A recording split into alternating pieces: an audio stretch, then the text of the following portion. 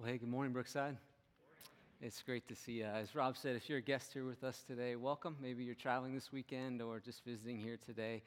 Great to have you here. Great to be together. My name is Jeff, one of the pastors here, and just truly a privilege for us to gather this morning. I want to say, just as we watched that video of those middle school students, really some of our next generation students getting baptized, our family got to sit in on that night, and hearing their stories about how they've come to know Christ and what God is doing in their lives, I just got to tell you, what a significant thing. I mean, we're seeing the next generation finding God and they're following Him. And so as a church, I wanted to tell you that because you're part of that. When we get to raise up the next generation, to send them out and to do great things for God, you're a huge part of that, whether you're serving with your time or your talents and how you're giving of your resources with your generosity.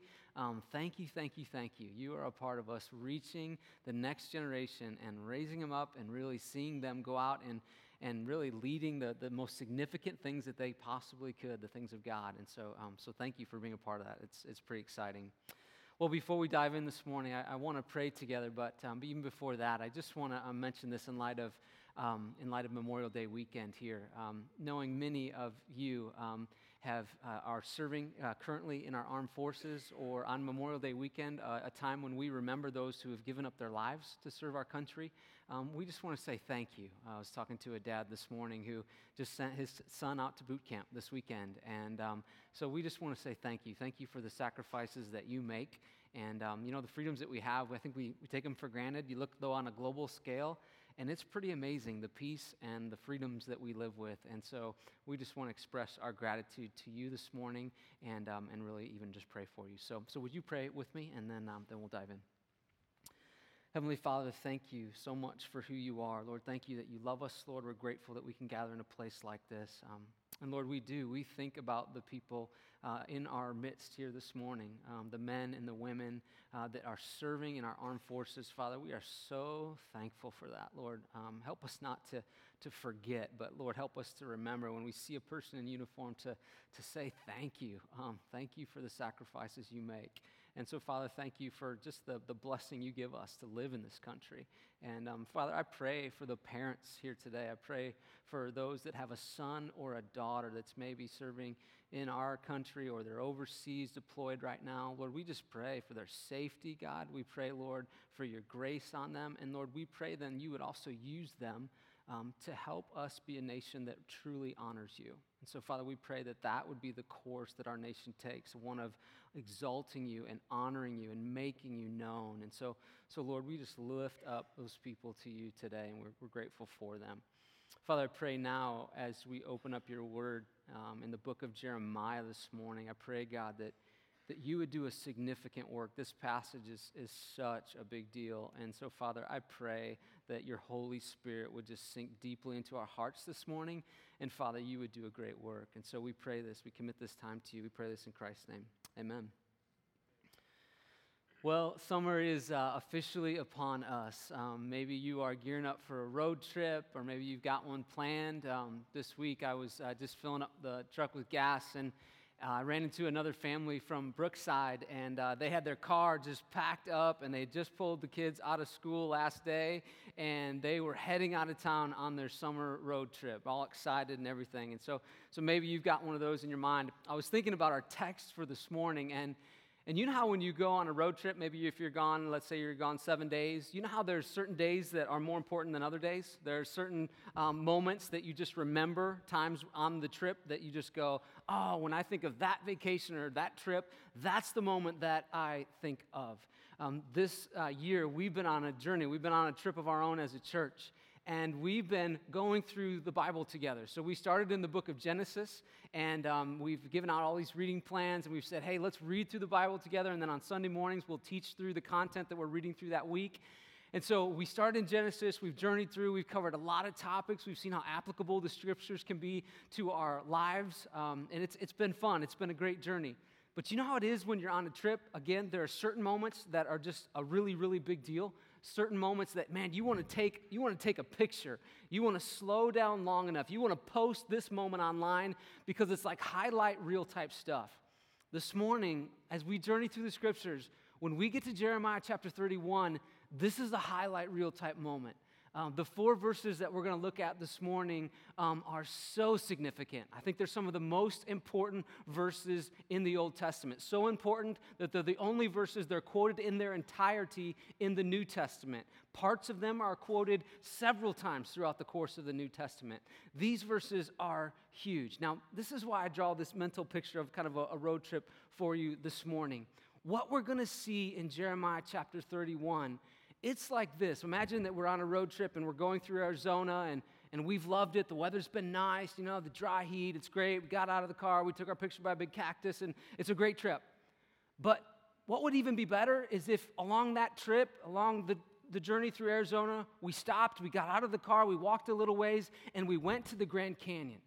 But at that moment when we stood on the rim of the Grand Canyon, we'd see something like this. This would be what the view would be like. It'd be like just beautiful, just amazing. Just kind of one of those moments on this trip, on this road trip to Arizona, this would be a highlight reel moment. It's the kind of moment that you just go, wow. Now, nobody who visits the Grand Canyon and stands there on the rim and looks out at the vast array of God's creation, nobody goes, hey, everybody, I just want to get your attention. Everybody, I know you're looking that way, but look this way, look at me. I got to tell you about my sales number this year. I just got to brag on myself a little bit. It's been incredible. You don't do that, right? I mean, there's something much bigger going on, right?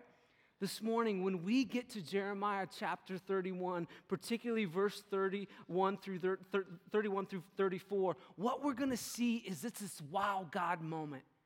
It's this moment, it's a Grand Canyon moment. It's a moment where you're just kind of reading through, and maybe you're even feeling like if you're doing the reading plan, you're like, man, we're rolling through the prophets, and this has been some thicker reading, right? You get to a verse like this, and I'm telling you, these verses are a game changer. You might be here this morning, and you'd say you're a spiritual seeker. You're really seeking out truth, and I commend you for that. You're so smart to do that, to nail down that part of your life. Or maybe you're here this morning, and you would say, I'm a fully devoted follower of Jesus Christ. What I love about this Grand Canyon moment that we get when we get to Jeremiah 31 is that what happens is it boils it down right down to what is at the core of Christianity. What does it mean for me to truly know the God of the universe? What exactly does that look like? And what we're going to see is this. It is a game changer. We're going to find out this morning that you and I, we have full access to God, and we're going to really look at everything that means. So I want to give you a little bit of background before we get there.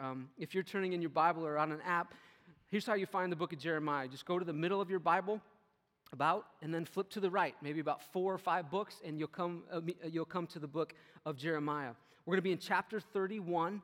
And again, just going to unpack 4 verses for us that they're so huge, though. So a little bit of a background, kind of an on-ramp for us to really think about what's going on in the text this morning. One of the things that we've been talking about as we've journeyed through the scriptures is we've been seeing this pattern with the nation of Israel, God's chosen people, right? They go through these seasons where they obey God and then they don't obey God. They go through these seasons where they're walking with God and then they're giving God the cold hand. And they're totally not walking with Him. But the thing that we see over and over again is that God continues to pursue them. God continues, we see this thread, He continues to pursue them, but yet they forget God or they walk away from God. You might have read this week, Jeremiah 18. He says this, yet my people have forgotten me. They worship idols. They fall into the same traps as their ancestors, meaning for years and years and years and years and centuries, this is what's been going on. Now, we learned last week that the nation of Israel, at this point when we jump into the text, they're divided into 2 kingdoms. So we've got the northern kingdom referred to as Israel, made up of 10 tribes. Now, at the point when we get to Jeremiah chapter 31, the northern kingdom has been overtaken by the Assyrians, and so they're in exile. They're living in slavery. And so now we go to the southern kingdom. That's who Jeremiah is writing to, 2 tribes. They're referred to as Judah. Now, if you're living in Judah at this time, you know that doom is coming. You know that the Babylonians are the new world force. Things are not looking good for you. You know that things are not going to end well. But when we get to verse 31, it's a Grand Canyon moment. And it would have been such a breath of fresh air for the people of Judah. Because what Jeremiah does is this. He gives them this incredible hope. He says, hey, something's going to happen in the future. And if you're the people of Israel, if you're God's people, he's saying, it is incredible. And so this is what we're going to do. We're going to unpack these 4 verses, and I think you're going to find it just absolutely amazing. And if we really grasp what's happening, I think it'll really change our hearts this morning. So look with me at verse 31. It starts out this way. It says, "The days are coming, declares the Lord, when I will make a new covenant with the people of Israel and with the people of Judah." So he starts off, he says, the days are coming. And let me ask you, have you ever made a statement like that?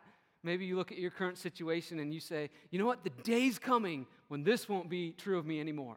The day's coming, we're going to pay that off. We're not going to have to deal with that anymore. The day's coming when fill in the blank.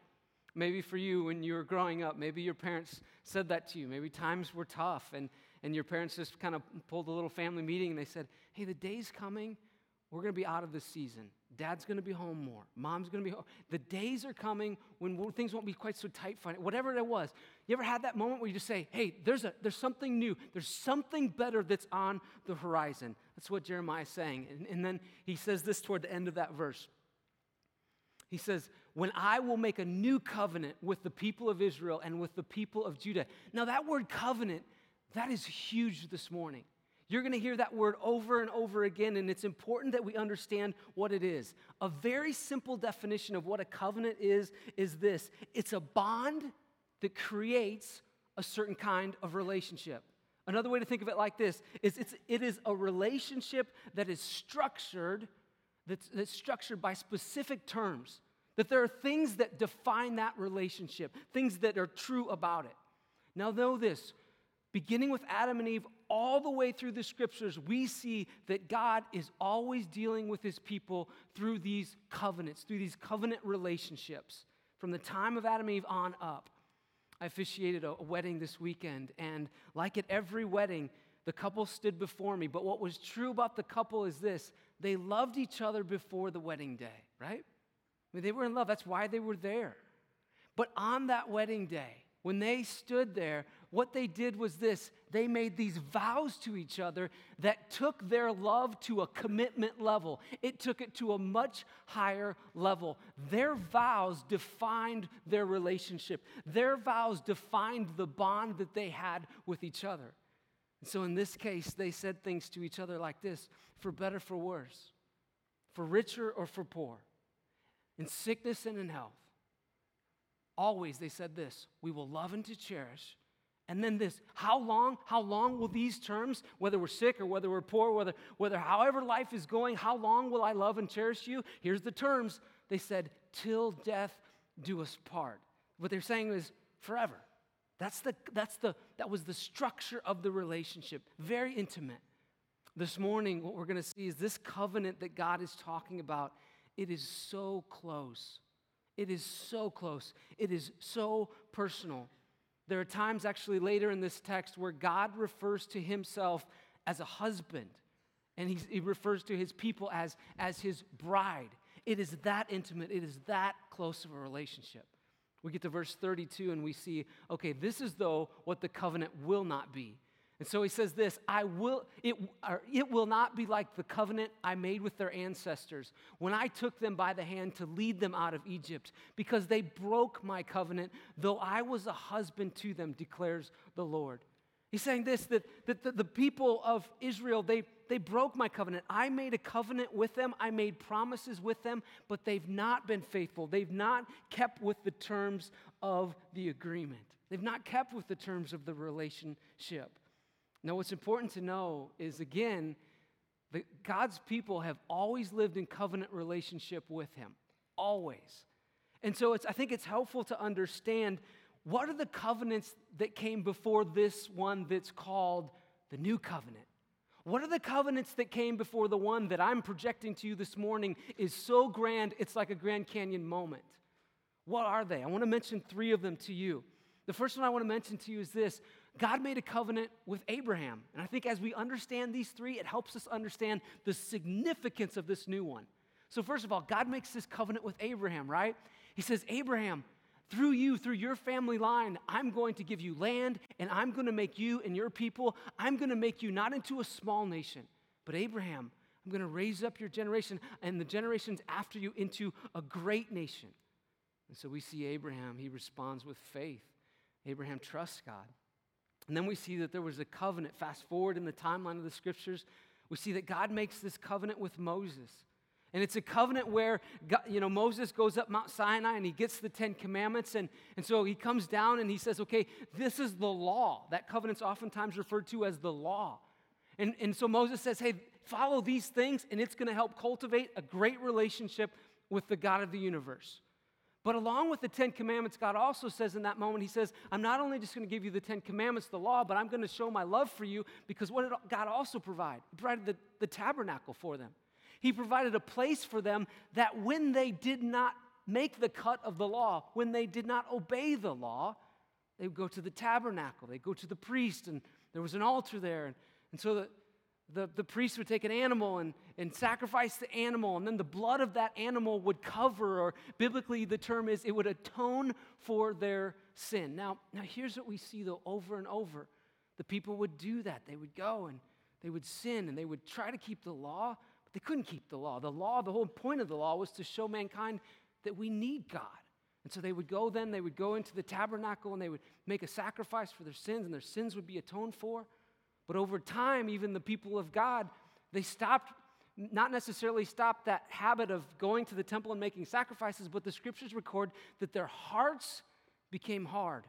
And so while they might have done those things on the exterior, their hearts were far from God. The law served to point them, though, right back to God, even though at times they gave God the hand. Yet, this is so important, we see this thread, God remains faithful. You ever had that moment where you just realize, wow, God, even when I'm not faithful, God, you're faithful.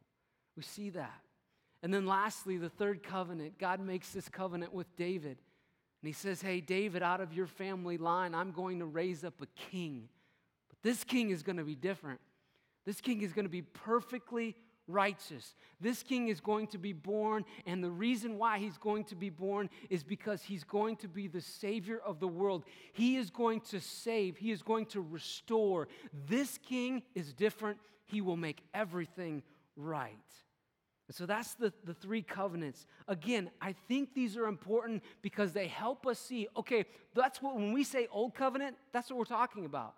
There was a covenant with Abraham. There was a covenant with Moses to point out the law and how we need God. And then thirdly, there was that last covenant where, very closely to this new covenant, where God said, hey, David, through your line, I'm going to raise up a king, and he will be righteous. There will be no one like him before. And so then we get to verse 33 in Jeremiah 31, and it talks even more about this new covenant. So here it is, verse 33. It says, this is the covenant that I will make with the people of Israel after that time, declares the Lord. I will put my law, this is totally different than anything they'd ever heard before. I will put my law in their minds, and I will write it on their hearts, and I will be their God, and they will be my people. It's interesting, in Matthew chapter 5, it says this, verse 17 of Matthew chapter 5.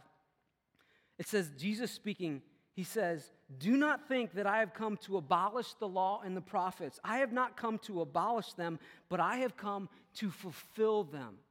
What Jesus was saying here is this. He's saying, hey, I'm not coming to do away with those covenants, but I'm actually coming to fulfill them. The law and the prophets. That old covenant, I'm ushering in a new covenant. Those people, they broke the old covenant. And now I'm coming in, I'm stepping onto the scene. I'm ushering in a new covenant. And then he gives some specifics about this new covenant. Notice these. We'll put verse 33 back up again. Look at this. This covenant's different. I will put my law in their minds, and I will write it on their hearts, and I will be their God, and they will be my people. What God is saying is this.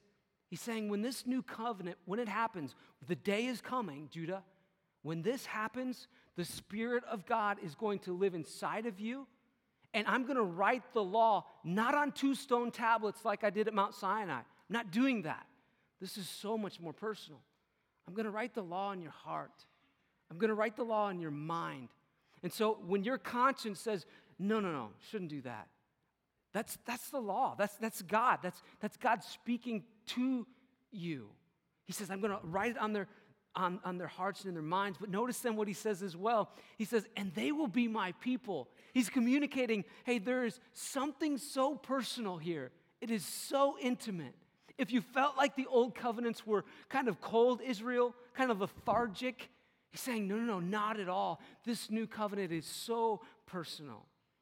And then it gets even better. Look at this. Look at verse 34. It writes this. No longer will they teach their neighbor or say to one another, know the Lord, because they will all know me. From the least of them to the greatest of them, declares the Lord. What he's saying is, Judah, don't miss this. There's going to be a day when every tribe and every tongue is going to know me. There's going to be a day when it's not going to matter whether you're a Jew or a Gentile. He's saying, I'm going to make myself known. I'm going to write myself on the tablets of your heart, and you're going to know me with your mind. The Spirit of God will live in you. It will confirm who I am to you. It's incredible. This kind of forgiveness to them, and they wouldn't have known this. They wouldn't have understood just how significant this was. Again, this is a Grand Canyon moment. God is saying, I am going to deal with you in a personal way unlike you've ever experienced before. Maybe for you, you grew up in a church culture, or maybe even just a family environment where to converse with God, if it ever happened, it was so maybe structured or formal in a bad way. You know, it was just kind of rote, maybe kind of stale. What God is saying is this. He's saying, no, I'm going to deal with you as though you're my people. Now, I'm going to interact with you, and it's not just going to be at a distant level. He's saying it's going to be at a very, very personal level. This new covenant, it's incredible. It's a Grand Canyon moment. Why? Because the creator of the universe is saying, hey, Judah, and this would have blown their minds. They wouldn't have comprehended it probably fully. But the reality, oh, God, you're going to do what? The law is not going to be on this. What? It's going to be that personal? Would have been incredible. I love this. John chapter 17, verse 3 says, now this is eternal life, that they may know you, the one true God, and Jesus Christ, whom you have sent. Meaning this, what does it mean to have eternal life? It means to know God. Look at the rest of verse 34. Jeremiah continues to lay out, okay, what are the terms of this new covenant? He says, for I will forgive their wickedness, and I will remember their sins no more. Think about this. That means no more guilt. That means no more shame. This would have been mind-boggling to them. This was an expression of love from God, which they hadn't experienced in this particular way. It's so good that it draws your heart to God, and it says, if there's any ounce of obligation when you think of walking with God, it takes that and it says, if you truly understand this, it says, oh, how could I even think obligation? In times when I fall into kind of an obligation mindset in my walk with God, I have to just remind myself of the truth. What is at stake? What has really happened? What is true? And when we grab a hold of that this morning, like when we see it in this text, wow, I will remember your sin no more. It is incredible. This kind of forgiveness, this freedom from guilt. It's as though God is saying, hey, the work of atoning is finished. Judah, there'll be a day when you don't go to the temple. Judah, there'll be a day when you don't enter the tabernacle to make a sacrifice. Judah, there's going to be a day when it's finished. The atoning work of God is completely done, and I will remember your sins no more. That would have been just crazy, amazing. When Jesus stepped onto the scene, his life, his death, his resurrection, he completely fulfilled the requirements of the law. You remember in Matthew chapter 27, it records this. Jesus is hanging on the cross, and this must have been incredible. It says that in that moment, as he's being crucified, it says that the temple, the curtain in the temple, it was ripped from top to bottom, and it symbolized this. The blood of Jesus Christ has just been poured out, and that is so significant. It symbolized, okay, the curtain has been torn. Why? Because there is no need for another atoning sacrifice. Your sins are covered once and for all. When you think about this, and when you think about the fact of what that means that you have full access to God, that your sins are fully forgiven in Jesus Christ. I hope that what that does is it causes you and it causes me to respond with overwhelming gratitude. Overwhelming gratitude. Full access to God. It's like having this lifelong backstage pass. You know how you go to a concert and if you got really good tickets, you wear a lanyard, and if you got the right color, then you can go about anywhere you want. You know that? That feels good, doesn't it? It's like he's saying this. You have full access backstage. You're in the green room with the keynote speaker for all you want. You have full access. The benefits of the new kingdom are incredible. New hearts, forgiveness of sins, full access relationship with God through Jesus Christ. The Old Testament, you went through the temple. The Old Testament, the priest was the mediator. What he's saying is that in the new covenant, though, it's Jesus Christ. Hebrews chapter 9 does a phenomenal job of even teasing this out even more. Verse 11, it says, but when Christ came as the high priest, so there's kind of some comparison going on here. So like in the old covenant, there was a priest, an earthly priest. But it says when Christ came as the high priest of the good things that are now already here, he went through the greater and the more perfect tabernacle that is not made with human hands. That is to say, it is not a part of this creation. Meaning this, God went through heaven to show up on earth to go through the tabernacle for you and for me. It says that he did not enter by means, though, of the blood of goats and of calves, but he entered the most holy place. Here it is, once for all by his own blood, thus obtaining eternal redemption. And then verse 14, how much more then? What it's saying is this. It's saying, throw a party. This is a Grand Canyon moment. How much more then will the blood of Christ, who through the eternal Spirit offered himself unblemished to God, cleanse our consciences from the acts that lead to death so that we may serve the living God? For this reason, Christ is the mediator. The reason why this is such a big deal is it wasn't another mediator. It wasn't another priest. This was the perfect Son of God. So when we talk about the new covenant, it is a game changer. For this reason, Christ is the mediator of the new covenant, that those who are called may receive the promised eternal inheritance, now that he has died as a ransom to set them free from the sins committed under the first covenant. Truly incredible. I will set you free from your sins. You will not need to live the way you used to live. Incredible. Do you remember what Jesus said when he stood with his disciples and at the Last Supper, and he takes the cup, and we say these words every time we take communion here. It says this, he stood up and he picked up the cup and he said, this cup is the new covenant in my blood, which is poured out for you. Again, what was he saying? There is no more need for sacrifice. There is no more need for any kind of atonement other than the one that is about to happen through my blood. This is the new covenant in my blood.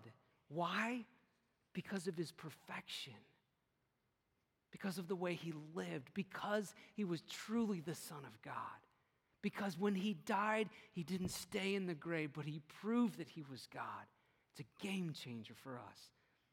And what I love about Jeremiah 31 is it makes this picture so clear. You have full access to God. You have full access. The door is wide open to you. God might seem distant to you right now. And I just want to say to you, he's not distant. He offers you full access to himself. On Mother's Day, just here a couple weeks ago, some good friends of ours had quite an experience at their house. You might remember that on that week, we had some of our first significant rains, which now we're kind of used to, I feel like we should get a boat, we're getting a lot of rain these days. But their basement that week flooded a couple times, right? Just, had some foundation issues. And so that Mother's Day weekend, they rented a backhoe, and so they're out there, and they're, one of those projects that digs up the whole yard, just a huge project. So they dug around the whole back foundation, and they're working on sealing this cracked foundation and doing all the work with that. Well, they got 4 little kids, and mom was gone, and so one of the little kids came out at one point, and actually they had all kind of been playing, and you know how it is, you're just muddy and that kind of thing, and And so their dad said, hey, guys, go upstairs and just get your feet just washed off in the bathtub if you're going to stay in the house. Well, a little bit later, though, the youngest came out, and, Dad's down in this trench working on this wall, and he just said to him, he said something about the vent and in the house. And he kind of mumbled, so he wasn't quite sure what he said, so he just ignored it, right? Kept working. So about 10 minutes goes by, and the little one comes out again, and he says, hey, there's like water or something coming out of the vent. And so at this point, the dad, already overwhelmed with Project A, says to one of his other boys, he says, hey, go in the house and just make sure there's nothing wrong. But you know how it is, and I can relate to this. You know how it is when you're really engaged in a project and you're fully into it, you just sort of stay in the project and you're already overwhelmed. And so he sends his son into the house. 20 minutes later, he realizes, maybe I should go check it out.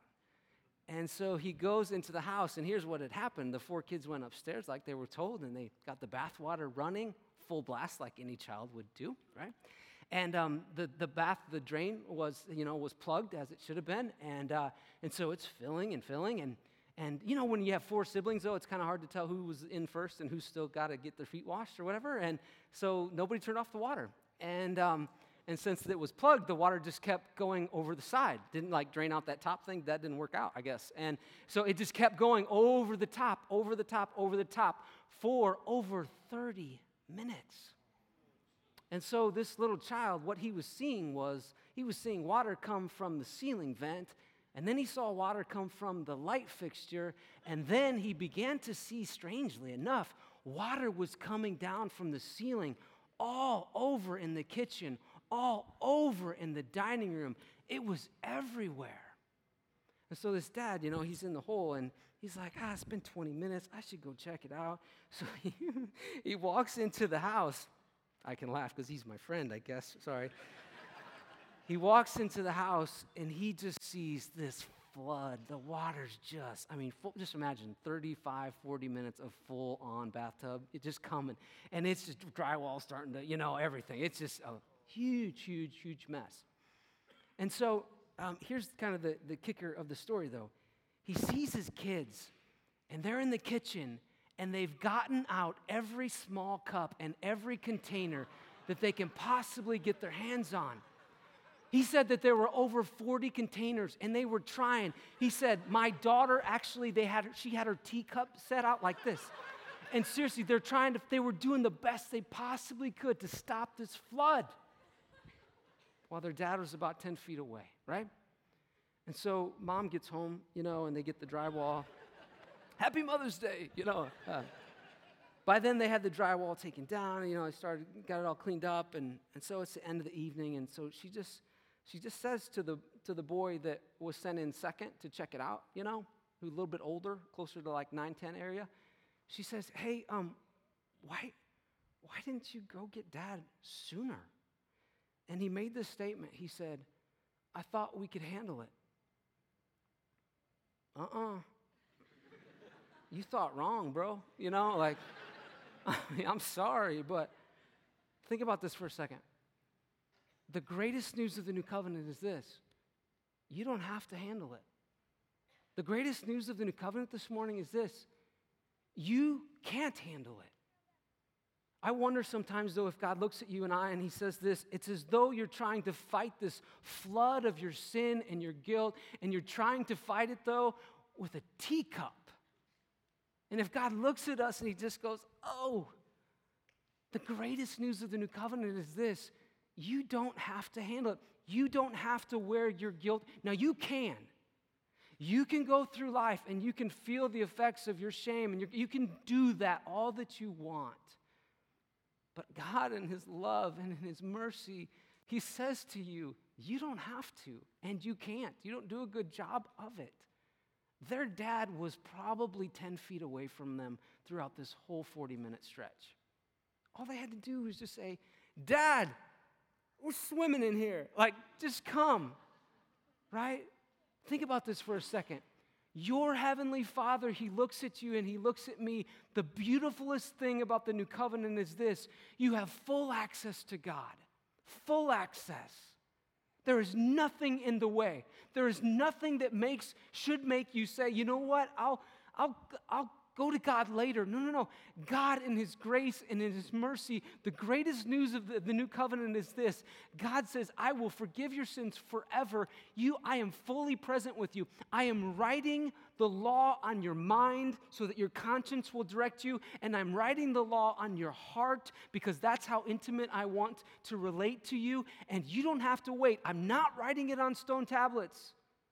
This is the new covenant. It is personal. And so don't go try to fight the flood with your teacup. He's saying, you have full access to me. We get this beautiful picture in Revelations. It says this. It's Jesus, he's saying, I stand at the door and knock. It's like he's saying, boop, boop, boop, boop. I'm here. Will you open the door? Will you have full access to me? You know, one of the other things that I love about this text, and I think a place that it drives us this morning is this. This is such a Grand Canyon moment because the mediator is not a priest for you and I. The mediator for us is Jesus Christ. And so when you think about walking with God, and maybe you would say, man, I'm sold out. I want to be sold out for Jesus Christ. That is such a good thing because here's the deal. Think about it. It's the perfect Son of God became the mediator for you. The perfect Son of God became the mediator for me. That is a game changer. He did not have to do that. And so I've just been praying this week, the times when I feel like I fall into an obligation rut. I've just been praying, God, would you help me to remember exactly what happened? This is a Grand Canyon moment in the scriptures. It's huge. And so, God, would you never allow me to fall into that? But what might my heart be so much more passionate as I really think about who you are? And if I haven't accessed you yet, might you say this morning, I have full access to the God of the universe who loves me, who knows my name, who cares about me, who knows my life. Oh, that's an opportunity. Take that. Don't fight a battle with a teacup. Don't do it. Makes for a good story, though. I really appreciate the illustration of these guys. Let me do this. Let me pray for us, and let's just ask God to help us. Heavenly Father, I thank you for this morning. And Father, I thank you for the mind-blowing news of the new covenant. God, the fact that you would come in such a personal way, that you would write the law on our minds. And so when we get that impression from you that that's not who I want to become, or I'm doing that and I shouldn't be doing that, or I just did that and now I need to confess that. Lord, help us to remember that's you. You wrote that on our hearts. You gave us that conscience, and might that drive us. Might we run with so much speed to our mediator, to Jesus Christ, the perfect Son of God. Lord, thank you that you forgive us. Thank you, Lord, that you lead us. Thank you that you promise us life. What incredible hope this must have been for the people of Judah. And Lord, this morning I pray for the person that might be here and they would say, I've never understood the gospel, but now I get it. I understand, wow, I can have full access, that one day I won't give, if I have faith in Christ, I won't give an account for me, but Jesus Christ will give an account for me. And so, Father, I pray that that person, those people this morning, and know that you can do this. You can just reach out to God and you can say, I put my faith in you. I put my trust in you. I want to live for you, Lord. So, Father, we love you. And we pray this with much gratitude this morning. We pray in Christ's name. Everybody said, amen.